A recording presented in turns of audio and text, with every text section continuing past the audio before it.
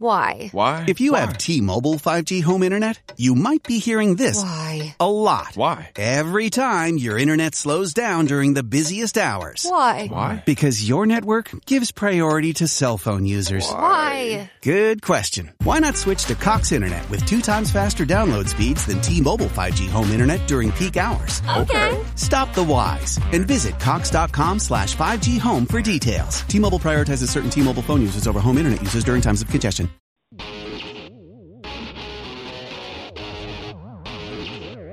It is SNY.TV's The Juice on the Cuse Podcast, covering Syracuse basketball, lacrosse, and football. Today on the Juice on the Cuse podcast on SNY.TV, we'll be talking about the start of the Syracuse basketball season and Syracuse basketball's class of 2022. I'm Wes Cheng, and I'll be joined later by Jim Stechschulte, and our guest today is our great friend from the New York Times, Forbes, NJ.com, and ZagsBlog.com, Adam Zagoria. Adam, thanks for coming back on the podcast. How are you today? Doing great, Wes. How you doing, buddy? Doing well, Adam. Always great to chat. And I want to get you started on this one. Syracuse basketball has 5 commitments in their 2022 class. Kadir Copeland, Justin Taylor, Chris Bunch, Malik Brown, and Peter Carey. I know you've seen many of them play. You've spoken to them and their coaches. What do you think of the class overall? Yeah, I was actually just watching some film on these guys, Wes, and I'm very high on this class. I know Jim Boeheim has said this is, maybe his best class ever, most complete class. And, I think I agree with him. I mean, it's like you said, there's no Carmelo Anthony in it, and there's no, one superstar, but you're bringing in 5 guys at 5 different positions. They're all long, athletic, they move, they can do a variety of things. They fill a bunch of different roles. They seem perfect for the zone. So, I think he's hit a home run with this class. Adam, I know you mentioned there are no 5-star Carmelo Anthony kind of guys in this class. They're all rated 3 or 4 stars. But do you see any of them developing into NBA prospects? Well, one thing I wanted to say is I did talk today to Chad Myers, who's the IMG Academy postgraduate coach. So he's coaching both Kadir Copeland and Justin Taylor this year. And, we talked about both of those guys, and I think it's, first of all, a big advantage for them and for Syracuse and Coach Boeheim and the staff that these guys are going to be playing together this year at IMG. Copeland's going to be the starting point guard on the postgrad team, and Justin will be the starting 2. I think they can both kind of play, multiple positions. Copeland is a, big, physical, attacking guard, 6'5", 6'6". Really likes to attack the basket and get to the rim, playmaking guard.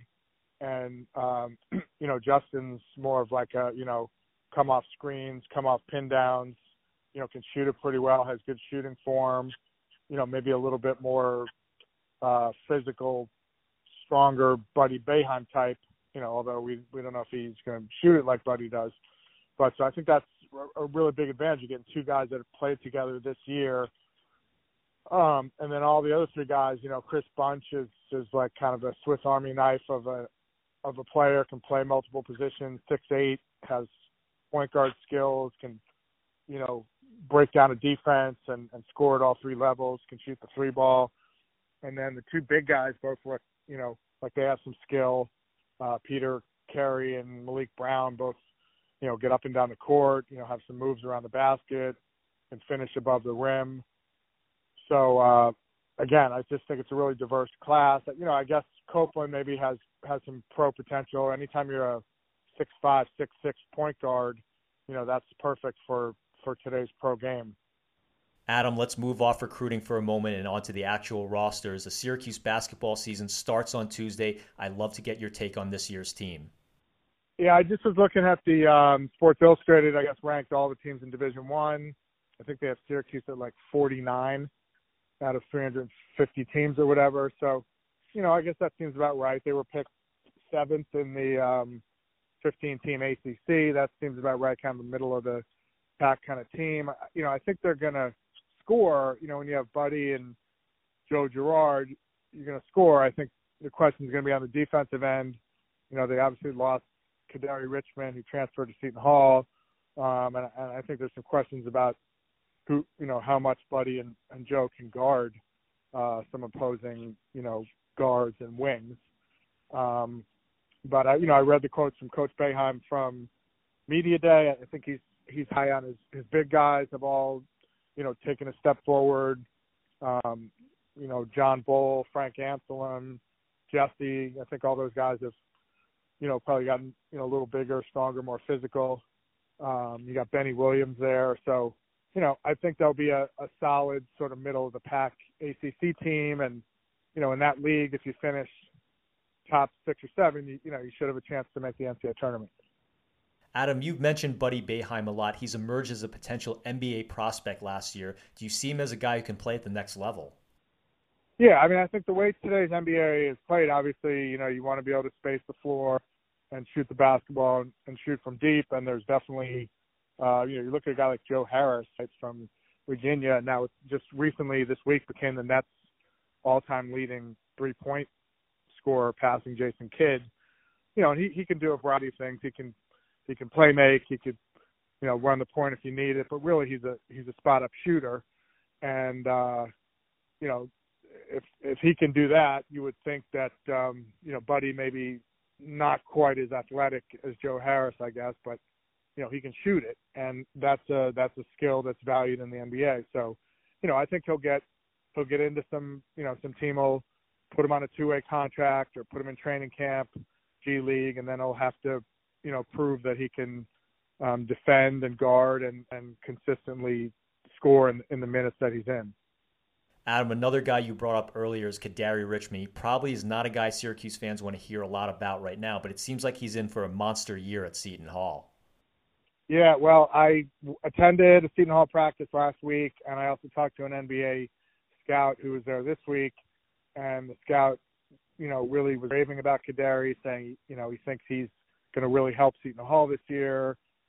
He's going to, make their engine go, and says he thinks he's got NBA potential.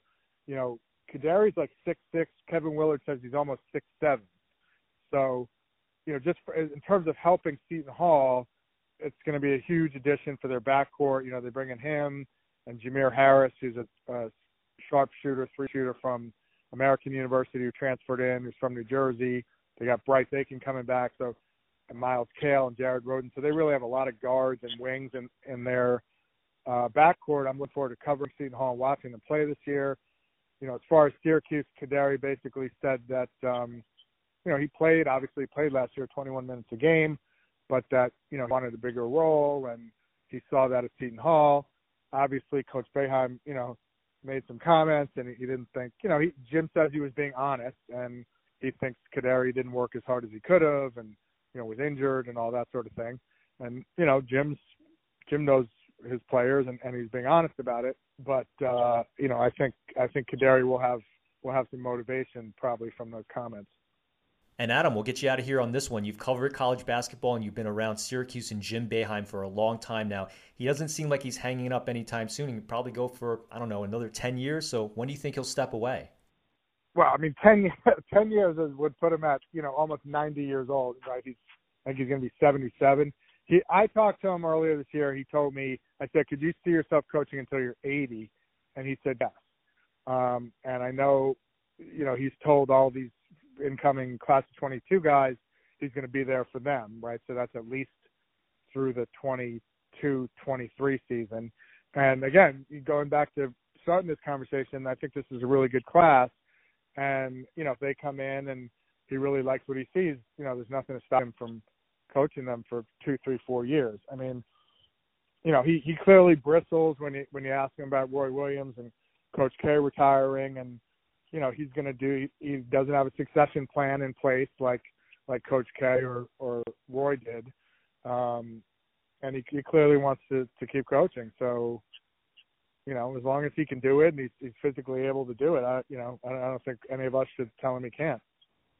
Adam, thanks again for coming on the program. Again, Adam Zagoria from the New York Times, Forbes, NJ.com, and zagsblog.com. Adam, always appreciate the time. We love talking to you. Enjoy the start of the college basketball season. We'll speak with you soon.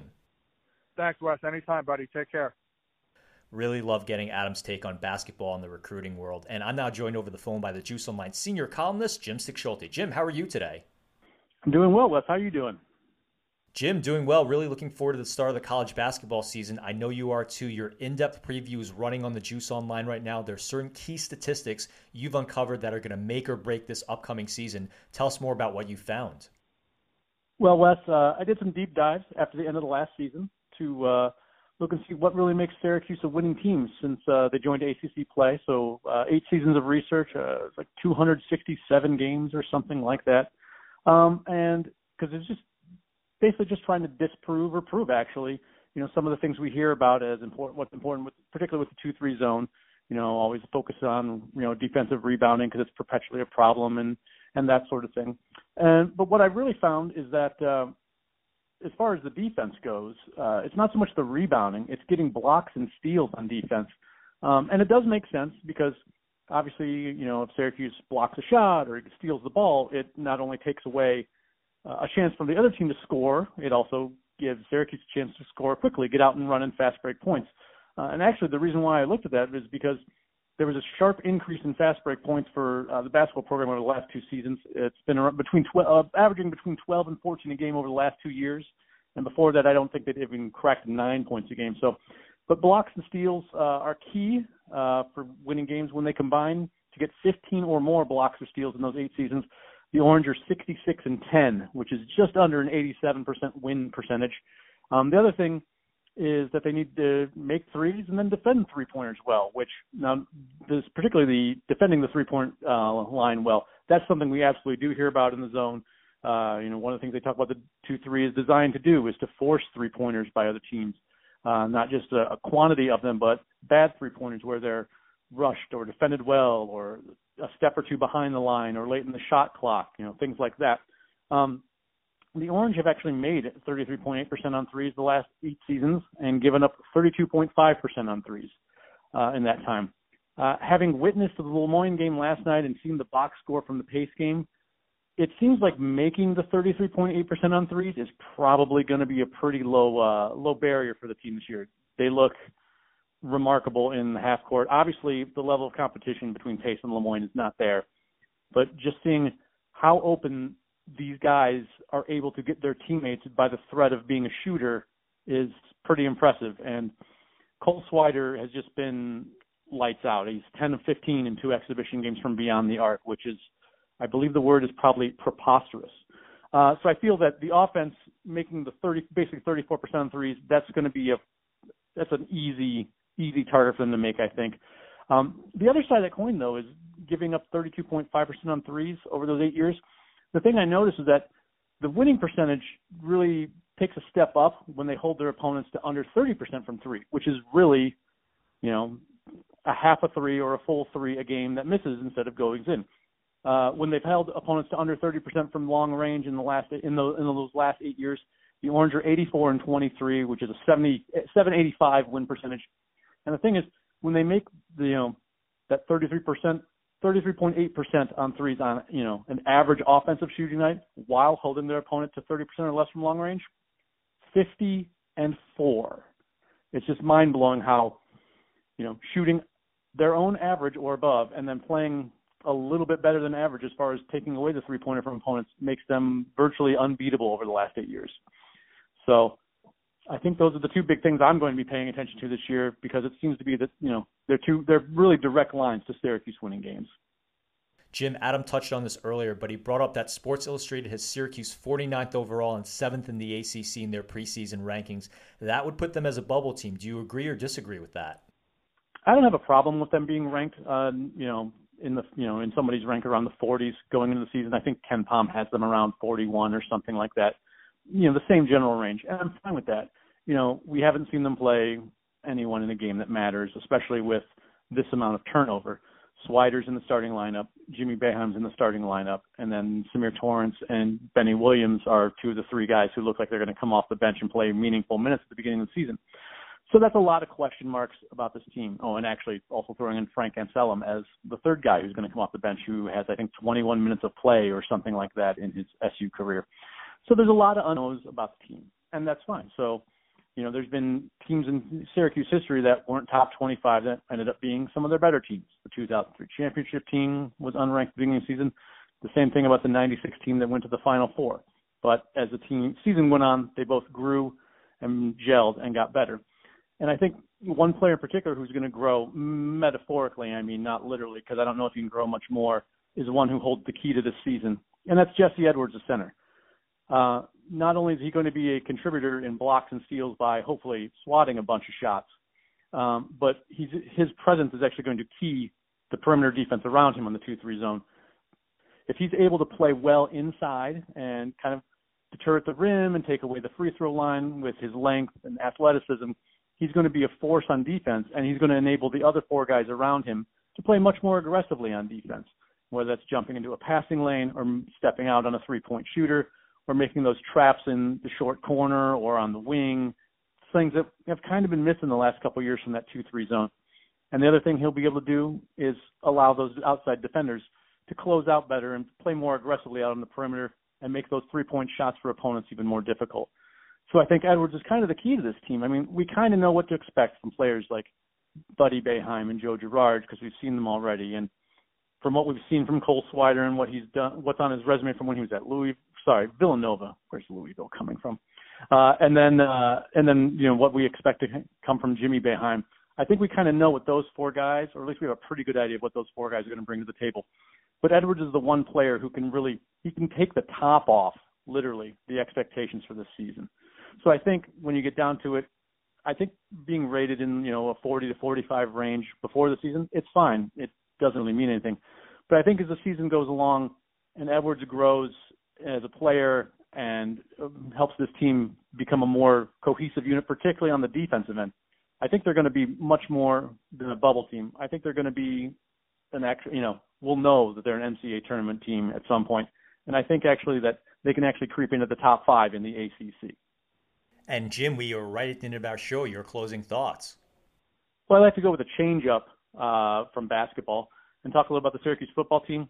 They're on their bye this week, but they do have 3 games left: Louisville, North Carolina State, and Pittsburgh. And this is where Louisville came from because I wanted to talk about them specifically and how this game is much more important for Syracuse to win than the NC State and Pittsburgh games. Louisville's reeling right now. They're 4-4. They've already had their bye. And they've lost 3 out of 4 games, beating only BC, who Syracuse just put away this past weekend. And so Louisville's struggling a little bit and having some problems, and they play Clemson this week while Syracuse is off. So a tired Louisville team that's maybe struggling, especially if they lose to Clemson, then seems like a lot easier picking than NC State or Pittsburgh, who are both 6-2 and in the top 2 spots of their divisions in the standings. NC State has an outside chance of winning the Atlantic Division, especially with the matchup against Wake next weekend. And Pitt is trying to hang on to the top spot in the Coastal Division. So both those teams have a lot to play for late in the season. Louisville, especially if they lose to Clemson this week, maybe not so much. And so I think it would behoove the Syracuse Orange to take care of business next weekend and clinch that bowl berth with that 6th win ahead of time. Jim, my closing thoughts are on the Syracuse cross-country teams. Both the men and the women's teams are ranked in the top 25 according to the latest U.S. track and field rankings. The men went from unranked to 22nd. The women are holding steady at 17 after their ACC championship performances. Both teams head to the NCAA Northeast Regional next Friday, so best of luck to both teams, and congratulations to both on being inside the top 25. That's it for us. For Jim Stechschulte, this is Wes Cheng reminding you that another term for balloon is bad breath holder. You've been listening to the Juice on the Cuse podcast on SNY.TV, and we'll see you next time. This has been the Juice on the Cuse podcast, part of the SNY.TV audio network. Looking for a fun way to win 25 times your money this football and basketball season? Test your skills on Prize Picks, the most exciting way to play daily fantasy sports. Just select 2 or more players, pick more or less on their projection for a wide variety of stats, and place your entry. It's as easy as that. If you have the skills, you can turn $10 into $250 with just a few taps. Easy gameplay, quick withdrawals, and injury insurance on your picks are what make Prize Picks the #1 daily fantasy sports app. Ready to test your skills? Join the Prize Picks community of more than 7 million players who have already signed up. Right now, PrizePicks will match your first deposit up to $100. Just visit prizepicks.com/play100 and use code PLAY100. That's code PLAY100 at prizepicks.com/play100 for a first deposit match up to $100. PrizePicks, daily fantasy sports made easy. Pulling up to Mickey D's just for drinks? Oh yeah, that's me. Nothing extra, just perfection and a straw. Coming in hot for the coldest cups on the block. Because there are drinks. Then there are drinks from McDonald's. Mix things up with any size lemonade or sweet tea for $1.49. Perfect with our classic fries. Price and participation may vary. Cannot be combined with any other offer. Ba-da-ba-ba-ba.